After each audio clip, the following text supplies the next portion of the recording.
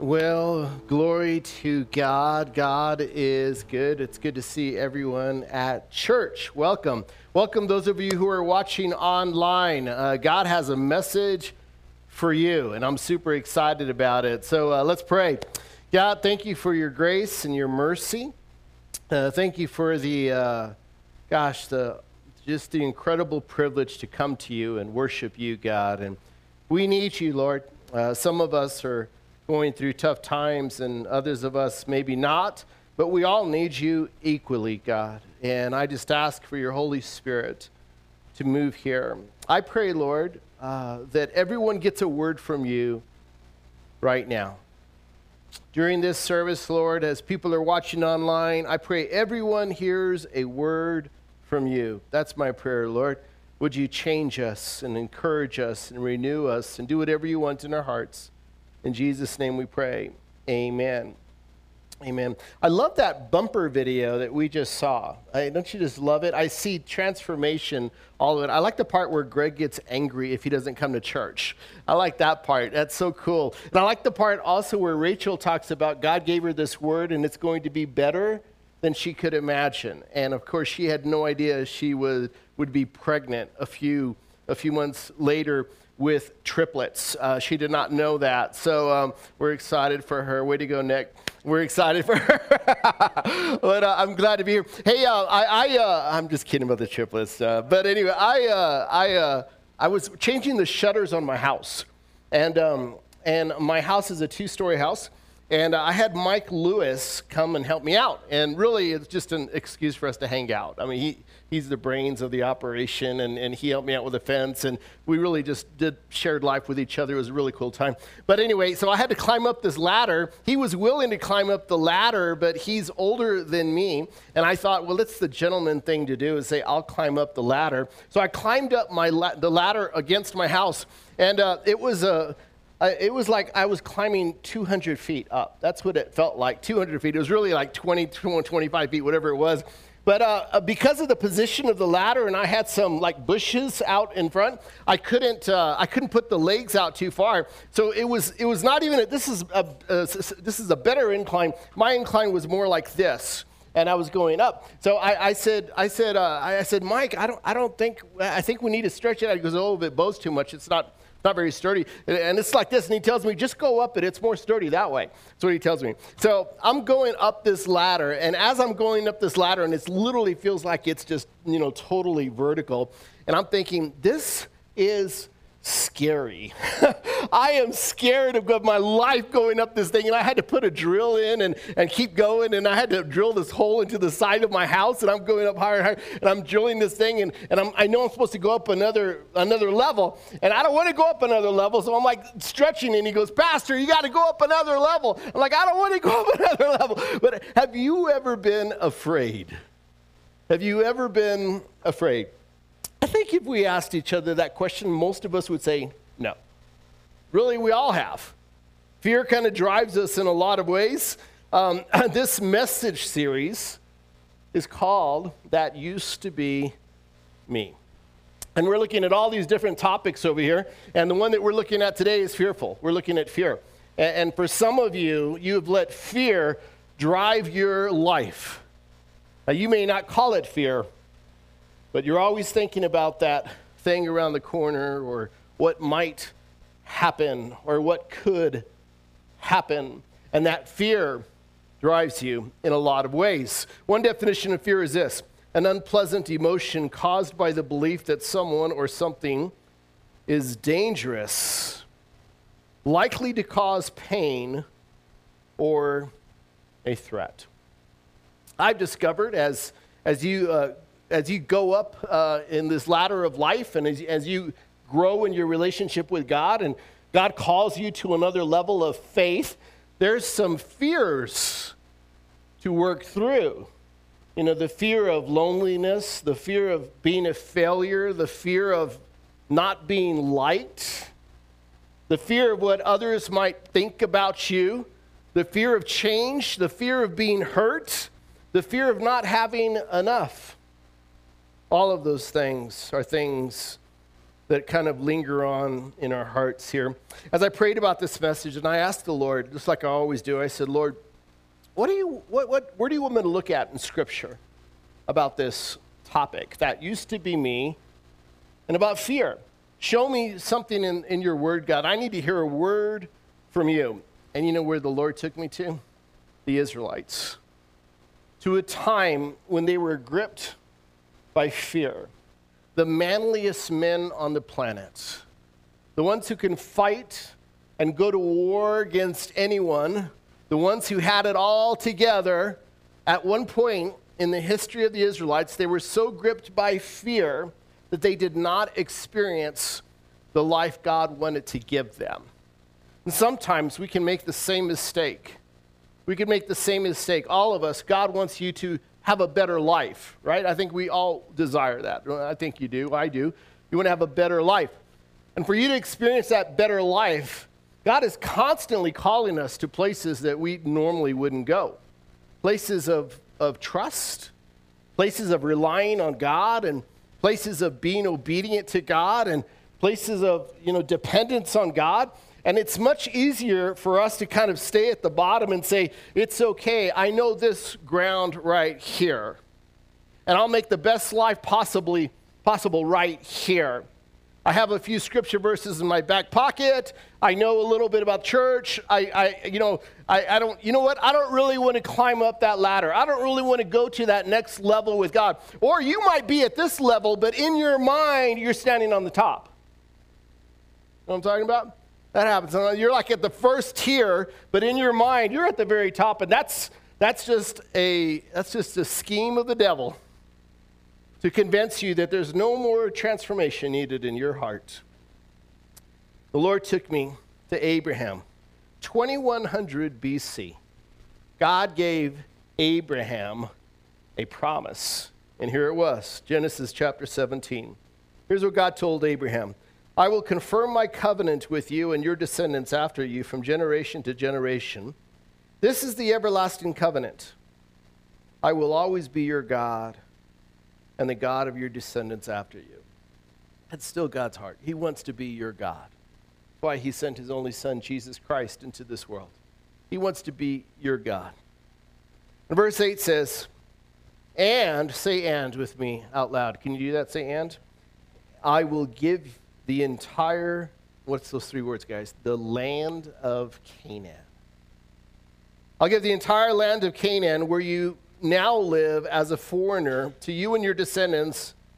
It will be their possession forever, and I will be their God. So it's the desire of God with his people, his children, Israel, to bless them, to save them, but he also wants to give them something in this earth, in this world, as a mark of his goodness, as a mark of his grace and his mercy and his love for them. I want to show you a map here. This is what we're talking about. There was a time when the Israelites were in Egypt, right? They were there for 400 years. They were in Egypt. They were slaves. And God brings up a man. What's his name? To deliver them. What's his name, church?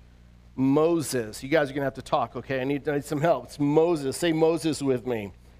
Thank you. So God brings up Moses to be that deliverer. So God works through Moses, and there's like 10 plagues that God does things and brings them out of Egypt, and they cross the Red Sea on dry ground and all this craziness. And now they're now on their way, and they're on their way to what's known as Canaan, or the promised land. Say promised land with me. Promised land. So that's the Canaan and promised land, same thing.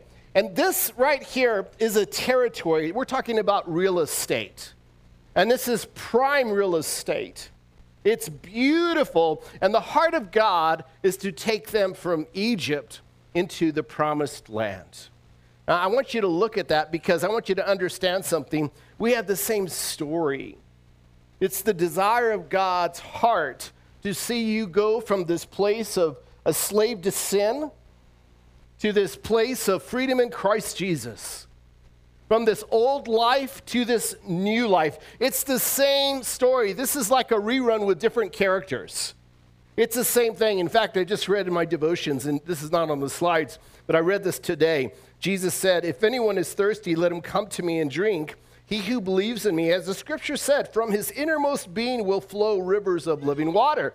So you look at the life of Jesus and you look at scripture, and over and over and over, you see God is calling people to a better life. It's not just salvation. It's not just free as from Egypt. It's not just take off these shackles. It's way more than that. It's experiencing a life that is marked by the presence of God. Jesus in your home, Jesus in your marriage, Jesus in your life. It's the peace and love of God. And it's one more step above that. Here it is. It's not you just soaking it all up. It's God working through you by his grace. Using your talents, using your gifts, using your passions, using your mind, all of those things. It's God doing things through you. So you got that? This is the desire of God from Egypt to the promised land. And it's the same heart for us today. 1300 BC.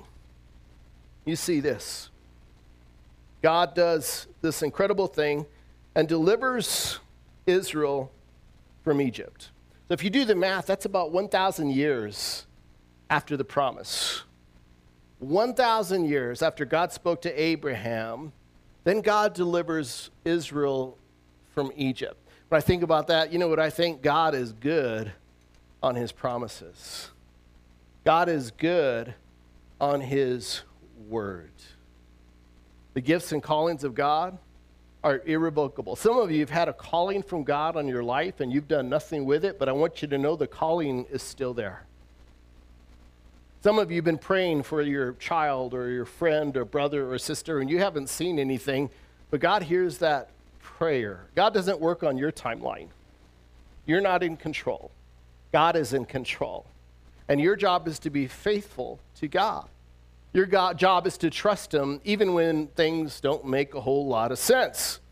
So the promised land is this illustration of the kind of life God wants to give us. Now here's what happens. They get up to the border of the promised land. Literally, Moses takes them to the border. And when they get up to the border, there's a suggestion. Actually, when you look at Scripture, it was depending on what version you read, God said, go ahead and send in 12 spies. And these spies, one spy represented one of the tribes of Israel. There were 12 tribes of Israel. So the plan was, okay, let's send in these 12 spies into the promised land, into Canaan, and they're going to explore. We do the same thing. Anyone like just researching? You're just researching all the time. Before you buy anything, you research. You know, that's just the way you're wired. You buy it and you research again. You're just always trying to collect data on whatever it is. Well, that's what they're doing. They're like, okay, let's go into the promised land and let's explore it. Well, these guys come back. And here's their report in Numbers chapter 13. After exploring the land for 40 days. How many days, church? 40 days. That's an important number. The men returned to Moses, Aaron, and the whole community of Israel at Kadesh in the wilderness of Paran. They reported to the whole community what they had seen and showed them the fruit they had taken from the land. This was their report to Moses. We entered the land you sent us to explore, and it is indeed a bountiful country, a land flowing with milk and honey. Here's the kind of fruit it produces. So they're in this agreement that this land has incredible fruit. And they say it's flowing with milk and honey. It's a metaphor that this couldn't be any more pristine. This is a beautiful place. You know, it's true. This would be an amazing place for us to live. Here it is. But next they say this in verse 28. But the people living there are powerful. And their towns are large and fortified. We even saw giants there, the descendants of Anak. The Amalekites live in the Negev, and the Hittites, Jebusites, and Amorites live in the hill country. The Canaanites live along the coast of the Mediterranean Sea and along the Jordan Valley. See, every Israelite knew about the promise God gave Abraham about 1,000 years earlier. Every Israelite knew about that promise. Abraham was the father of faith. He's the father of the Israelite nation. Every one of them witnessed God work through 10 plagues in Egypt. I mean, think about that a little bit. Every one of these guys were there that last plague when the firstborn died. I mean, they saw all this stuff. Every one of them saw how God took care of them while they were in this place called Goshen. Every one of them recognized how God was watching over them, and they are his people. Every one of them witnessed the hand of God. Every one of them heard God. I mean, God heard their prayers. Every one of them smelt it, tasted it, lived it, experienced it. Every one of them. And every one of them walked through dry ground. Every one of them knew what it was like to walk through that dry ground with a wall of water on their left and on their right. Every one of them looked back and saw that water just destroy the Egyptian army. Every one of them. Every one of them saw water come out of a rock. Every one of them. And now they come up to the border of this promised land, and what are they saying? There's giants there. There's giants. God must have made a mistake. He left the giants there. And they're fortified. Nothing can penetrate them. And they're all along the coast. And they're all there. In verse 28, it says the people living there are powerful. And then the NASB says it like this: nevertheless, the people who live in the land are strong. So that word nevertheless, like they give a laundry list of like, oh, it is beautiful, it's bountiful, and oh, look at the fruit, it's amazing. And then they say nevertheless. And that word nevertheless, the original language there, you know what it means? It means this: despite all of that. Despite all of that. It's like despite the beautiful land. Despite the fact that it's milk and honey, despite the fact that there's this fruit there, despite the fact of how beautiful it is, despite God's promise, despite God's covenant with Abraham, despite God's word to us, despite the faithfulness of God, despite the commandment of God, despite what God has done in the past in our lives, despite how we've seen him move through the 10 plagues, despite walking through the river, the Jordan, the Red Sea, despite all of that, there's giants there. It's too much for God to handle.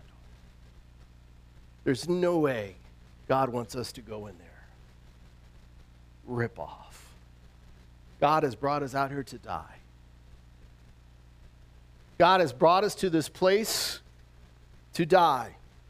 And we do the same thing. We're really not that different from the Israelites. We really aren't. I know there's some pride in us, and we tend to think we are.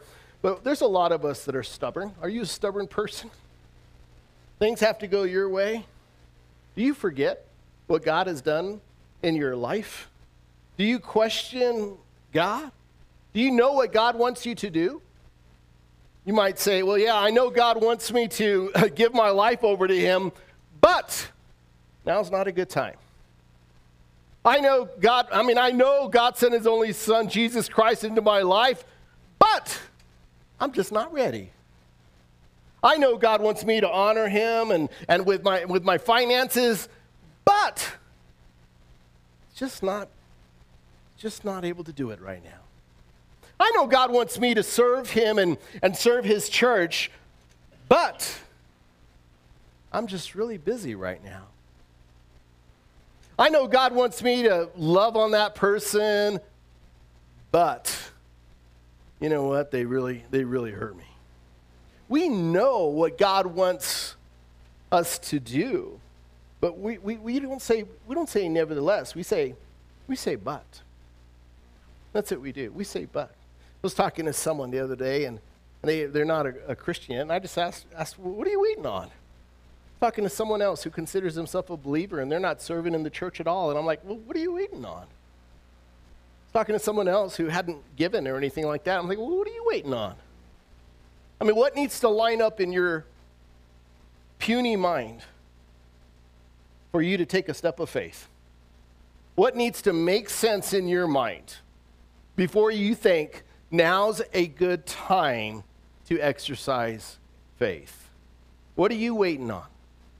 Truth is God, and we all have puny minds. I'm starting with myself. But the truth is we all need God.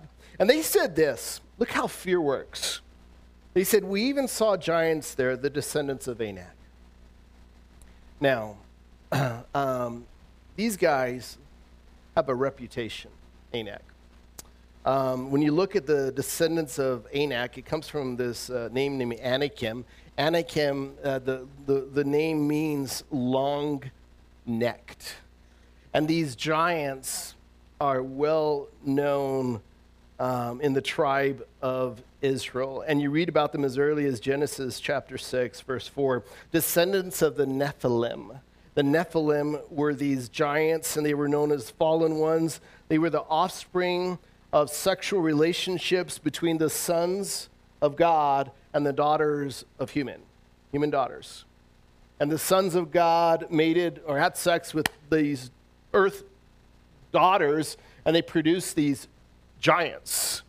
And the story is, this is like biblical myth stuff, mythology right here. And the story is could be anywhere from 7 feet tall to as much as 30 feet tall. And people just feared them. These are the kind of stories that you talk around the campfire. You don't talk about Sasquatch, Bigfoot, whatever. You talk about the Nephilims, the Anakites, and you talk about, hey, look, these giants live, and then we found out where they live. They live in Canaan. That's where they live. These 10 spies come back, and they said, we even saw these giants there. Nevertheless, yeah, we know God has promised that. Yeah, we know God, he's a good God. Yeah, we know him. We know. But you know what? There's giants there. All bets are off. This is a showstopper. We have giants today. You want to know one giant? Let me tell you one giant. His name is COVID. All I have to do is say, there's a breakout at Thorn Creek Church, and 80% of us have COVID. Would you come to church next week? No, you wouldn't. Many of you wouldn't. Oh, it's a scary thing. Oh, that restaurant, or it's coming this way. It's the invisible giant, but it's bigger than us. I have a front row seat to this, guys. After being in ICU for 10 days because of COVID, I understand how someone, especially someone who doesn't know Jesus, can be terrified of this thing. I get it. But we have giants in our life that are bigger than us. Maybe it's not COVID, but it could be pride. It could be an addiction. It could be lust. It could be whatever. It's something in our life that's bigger than us. And you know what we've learned to do is just cohabitat with that giant. We're just going to live with this thing, and he's a really nice, big, furry, 30-foot giant, but he uses trees for a toothpick, but he's a really nice guy, and we can live with him. I want you to hear this. Fear can keep you out of the promised land. God's desire is to give you a better life, emotionally, spiritually, in every way. God wants to give you a better life. He wants you to know him in your home. He wants you to know him in your past, and your present, and your future. But you could say nevertheless. You can say but. And you can say, yeah, I know this is what I should. I know this. I know. And the worst thing is when you're living on this level and you're thinking, I already know all that stuff, and I'm in my mind, I'm living up here, but there's no visible fruit that you're living up there to everyone else. There's no visible fruit that you are living a dead to self, a life for Christ. And people can look at your life and hear your words and see your actions and know that you have denied yourself and you're living for Christ. You're fooling yourself. Look what happens.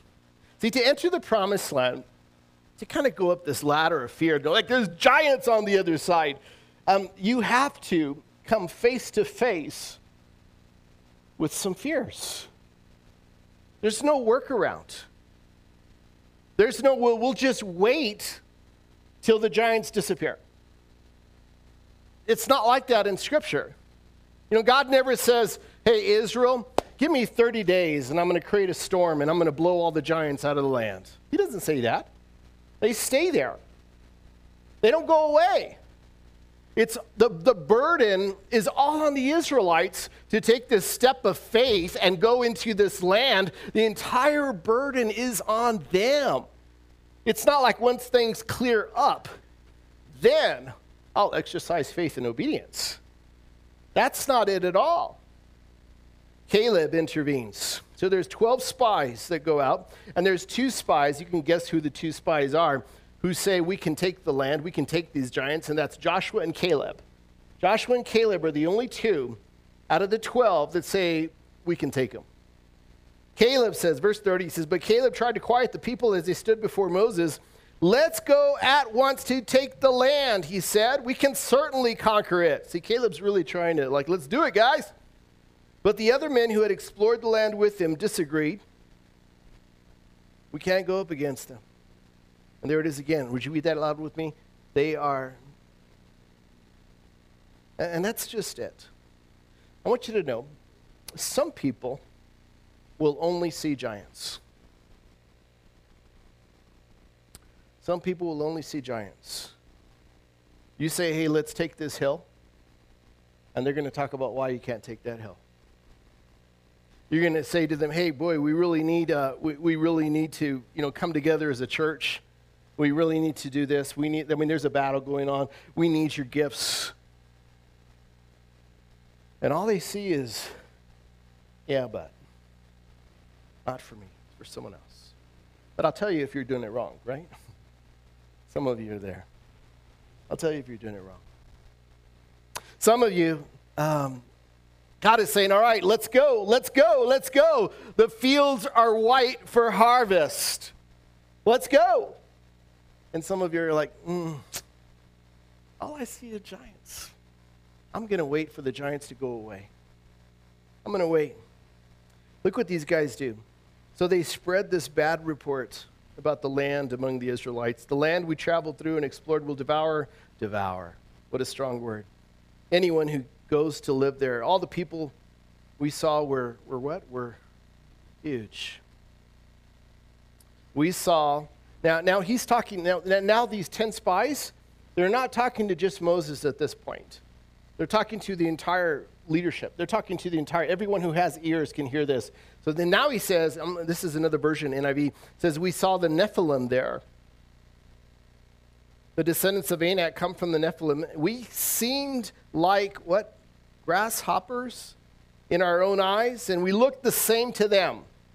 You see fear bubbling up inside of them? It's really interesting because verse 28, when you look at that earlier, when they're talking to just Moses, they use the word Anak. They said the descendants of Anak. Look at verse 28. But verse 33, when they're talking to the whole community, they say, we saw the Nephilim there. They're using the descendants of Anak, and they're saying the Nephilims are much more scary than the Anakites. Much more scary. And they're building it up. That's what we do sometimes with our imaginations. They're building it up. No. It wasn't the Anakites. It was the Nephilims were there. Ooh. That's the showstopper right there. It's really bad. It's really bad. Moses probably were thinking, you didn't say anything about Nephilims earlier. You said Anakites. Now you're saying Nephilims in front of all these people? Have you ever seen people, they change your story when there's a crowd around, and you think, well, what's up with that? And then he said, next to them, we feel like grasshoppers. Well, every Israelite knows what a grasshopper is. You know why? Because they had special dietary laws. And the grasshopper was the smallest edible creature for them. So they understood grasshopper. And they said, you know what, they're so big. We felt like grasshoppers, and that's probably what we looked like to them.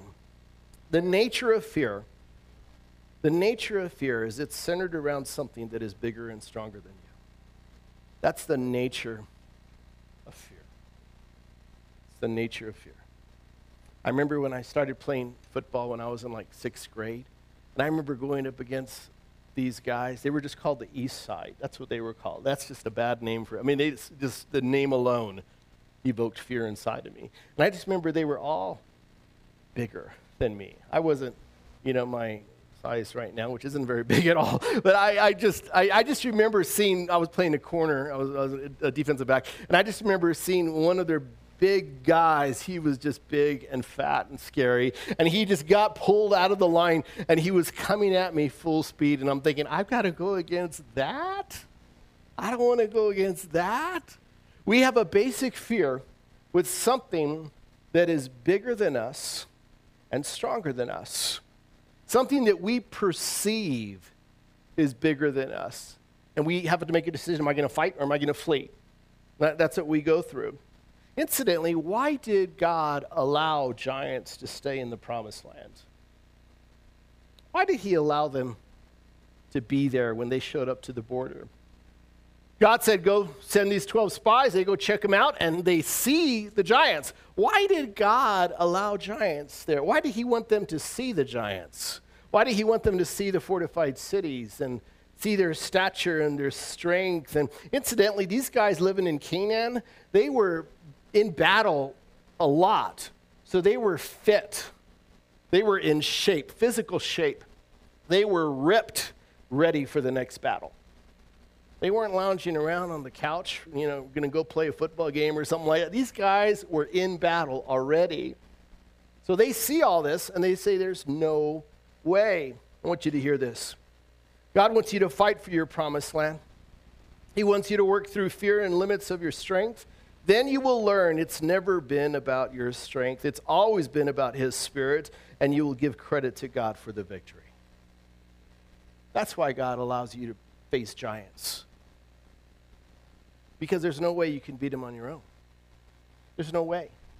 If you truly are going to walk with God, God is going to take you places that will stretch your faith and challenge you.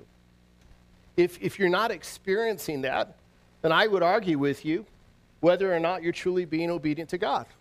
Because if you're truly being obedient to God, he will take you places that you wouldn't go otherwise. We had our men's night last Tuesday night. We had 37 men show up, guys. 37 men on our men's night. We're going to do this once a month. And the reason why we're doing this, we're trying to raise up men who are lovers of Jesus. Men who are lovers of integrity. Men who are courageous and will do the right thing.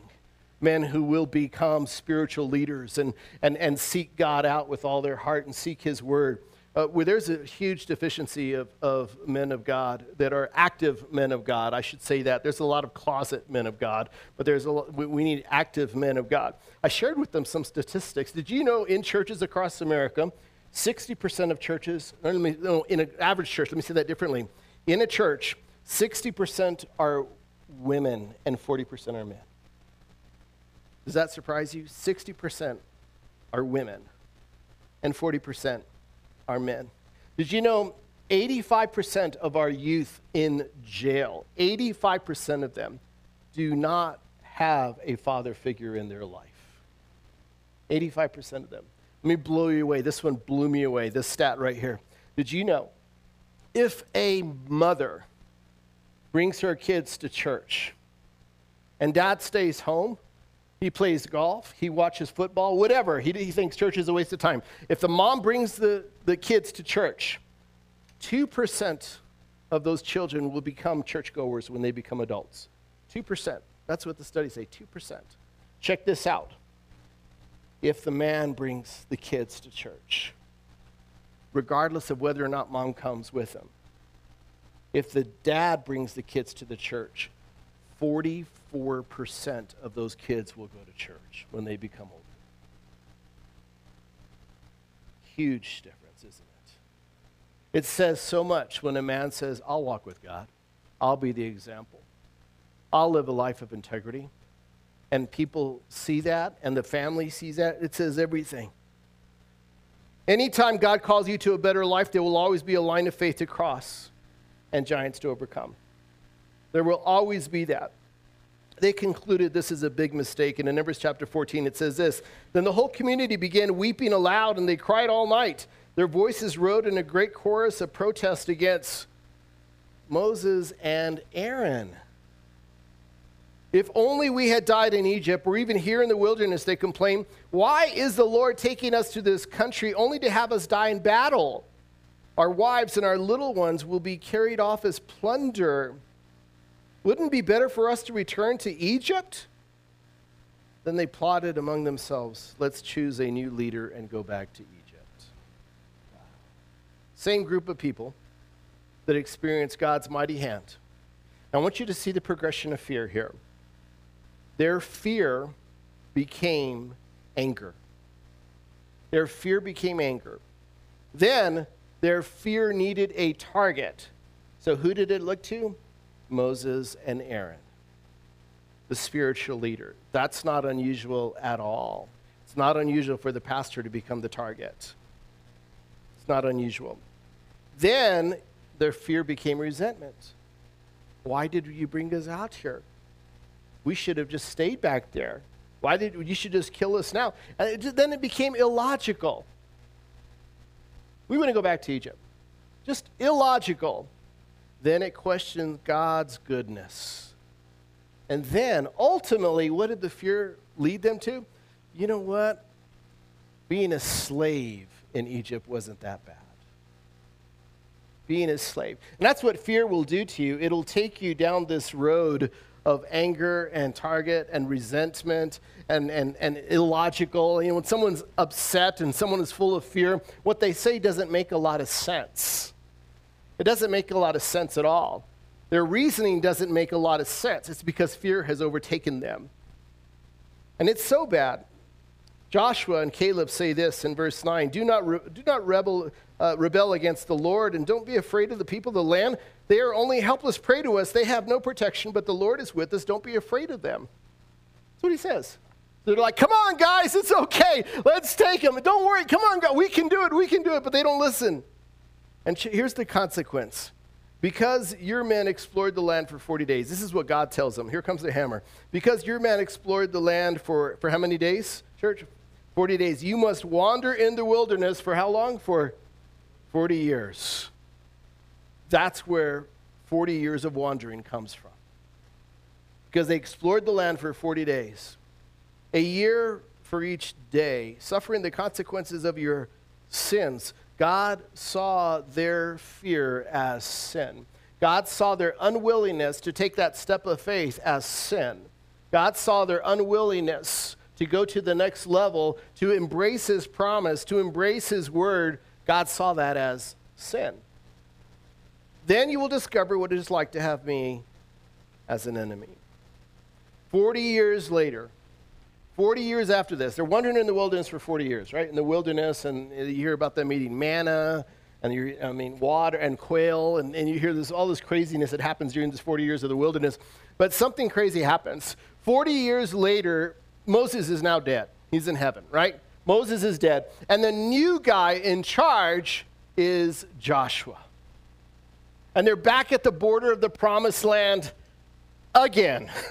40 years later, they're back, and their whole generation, incidentally, those men who refused to go in, and they said, nevertheless, we can't go in, they're dead now. They never see the promised land. The only two guys out of those 12 that see the promised land are Joshua and Caleb. They're the only two. So you have this entire generation of fathers, husbands, wives that don't ever see, don't ever experience and walk into Canaan because of their fear. And now it's the children's turn. So the children are now, they're adults now. Mom and dad are gone. They're dead. And now it's the children. And now they're up to the promised land again. And here's Joshua. And he's about to lead them in. Now, if there was ever a moment where it was like that used to be me moment, this is it. Because the Israelites are coming back up to this promised land, and they're like, you know what? I know what happened. We've been wandering in the wilderness for 40 years because my dad did not want to go in. My mom did not want to go in. We were there 40 years. We've been in this stinking wilderness, and I'm so tired of manna. I'm so tired of all this stuff. I'm just tired of this wilderness, and here's my chance. You know what? I'm going to do something different than what my mom and dad did. That used to be us, but now we're different. Now we have a chance to write our own story. Now we're in the front. Now we get to decide what we're going to do with our family. And Joshua chapter 1, here it is. After the death of Moses, the Lord's servant, the Lord spoke to Joshua, son of Nun, Moses' assistant. He said, Moses, my servant, is dead. Therefore, the time has come for you to lead these people, to the Israelites, across the Jordan River into the land I'm giving them. I promise you what I promised Moses. Wherever you set your foot, you will be on land I have given you. From the Negev wilderness in the south to the Lebanon mountains in the north, from the Euphrates River in the east to the Mediterranean Sea in the west, including all the land of the Hittites. Listen, look at this. No one will be able to stand against you as long as you live. For I will be with you as I was with Moses. I will not fail you or abandon you. You know what that phrase means literally in the Hebrew language? It means this: I will not drop or abandon you. I will not drop or abandon you. And here comes the famous verses of Joshua chapter 1. Be strong and courageous. Say that with me. Be what? Say it one more time. Be what? For you are the one who will lead these people to possess all the land I swore to their ancestors I would give them. Let's read it again. Verse 7. What does it say? Be strong, very creative. Be careful to obey all the instructions Moses gave you. Do not deviate from them. Oh, he's telling me, look at God's word. Do not deviate from them, turning neither to the right or to the left. Then you will be successful in everything you do. Study this book of instruction continually. Meditated on it day and night, so you will be sure to obey everything written in it. Only then will you prosper and succeed in all you do. There it is. This is my command. Say it again. Be. Can you guys say that like you really believe that? Be what? Oh, it's beautiful. Do not be afraid or discouraged, for the Lord your God is with you wherever you go. Verse 18 says this: anyone who rebels against your orders and does not obey your words and everything you command, this is what God's telling Joshua, everything you command will be put to death. So, say it again, be strong. You hear that over and over and over and over again, don't you?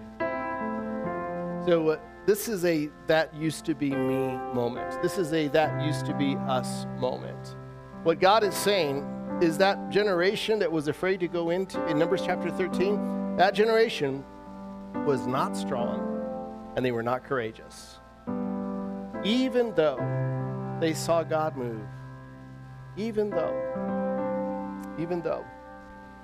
You know what's interesting in this whole story? I want to say this. God's promised land for you requires spiritual strength. The life God wants to give you, that next level that God is calling you to go up, it's going to require spiritual strength. It's spiritual strength that you don't have right now. You don't have it. It's a new spiritual strength. It's involving God working through you, freely, God working through you. When God calls you, it requires spiritual stamina. It's not about your physical strength. It's not about your intellect. It's not about your IQ. It's not about how resourceful you are. It's not about your people skills. It's not about you in any shape, way, or form. All you have to say is, God, use me. Go before me, God. I surrender to you. And it's a reliance on the Spirit of God. The flesh is fearful. The Spirit trusts the Lord. This whole story, you know what's interesting in the Old Testament? The name Joshua. The name Joshua, you know what it means in the Greek language? Jesus. It's exactly what it means. Joshua, in its translation, from the Hebrew, literally the Hebrew name Joshua is the Greek name Jesus. And what does Jesus do? Well, he saves us from Egypt, our sin, right? Saves us from our sin. And it doesn't stop there. He invites us to this life with him, where rivers of living water will flow from within you. And he wants to work in you and through you, and he wants you to learn what it means to be in Christ Jesus. He's taking you to a better place. It's a promised land. That's what the writer of Ephesians, Paul in Ephesians talks about this. It's this new life in Christ Jesus. It's our promised land. And it doesn't mean you drive a bigger car or a bigger house or it's more money or more freedom. It doesn't mean any of those things. It means you are relying on Jesus in a way you never have before, and you're surrendering yourself, your mind, your strength, your attitude, everything, and he is using you, and you're experiencing him in your home, and he takes you and he uses you at work, and he uses you with your friends, and he uses you in the church, and he uses you everywhere. It's a whole new life. It's an invitation. Not just salvation, but it's God using you as well. Do you want some of that life? Too many people, too many Christians are satisfied with just salvation. And they don't know anything about climbing this ladder. All they care about is salvation. But there's this whole other life. There's this whole other life. Well, I want to give you an opportunity. What's God doing in your heart? You're not here by accident. God loves you. God cares about you. And God wants you to know him. He really wants you to know him. He wants you to surrender your fears and worries and anxiety and stress and whatever else, your future, whatever. He wants you to surrender yourself to him. Are you willing to do that? Are you willing to give yourself completely to Jesus? Are you willing to go into the promised land today? And say, God, I'm willing to climb this ladder, and I'm willing to do whatever you want me to do and be whatever you want me to be, and I'm willing to let you go into places of my heart that I haven't let you go, and I'm willing to let you occupy every place. Are you at that place? I want to give you an opportunity, and I want to pray for you. If that's you, let's pray together. Say this. Jesus, right now, I ask you to come into my heart and be my Lord and Savior. Forgive me for my sins. Forgive me for my sins. I give you my life. As best as I know how, I ask you to be my Savior, and I repent of my sins and I turn to you. Others of you, maybe you consider yourself a Christian. Maybe you need to say this, God, I don't want to be like the Numbers 13 Israelites. I don't want to come up to the promised land and have reasons, and all I see is giants, and I never experienced the promised land. I don't want that, God. So God, right now, I ask you to help me be strong and courageous. Maybe that's your prayer. God, help me to be strong and courageous. I'm willing to take any land you want me to. I want you to invade my heart. I want you to invade my life. If there's anything in my home that dishonors you, bring it to my attention. If there's anything in my life that dishonors you, if I have an attitude that dishonors you, bring it to my attention. If there's anything about me that dishonors, just bring it to my attention, God. And God, right now, I want to say I'm willing to do whatever you want me to do. I'm willing to do whatever you want me to do. In Jesus' name we pray. Amen.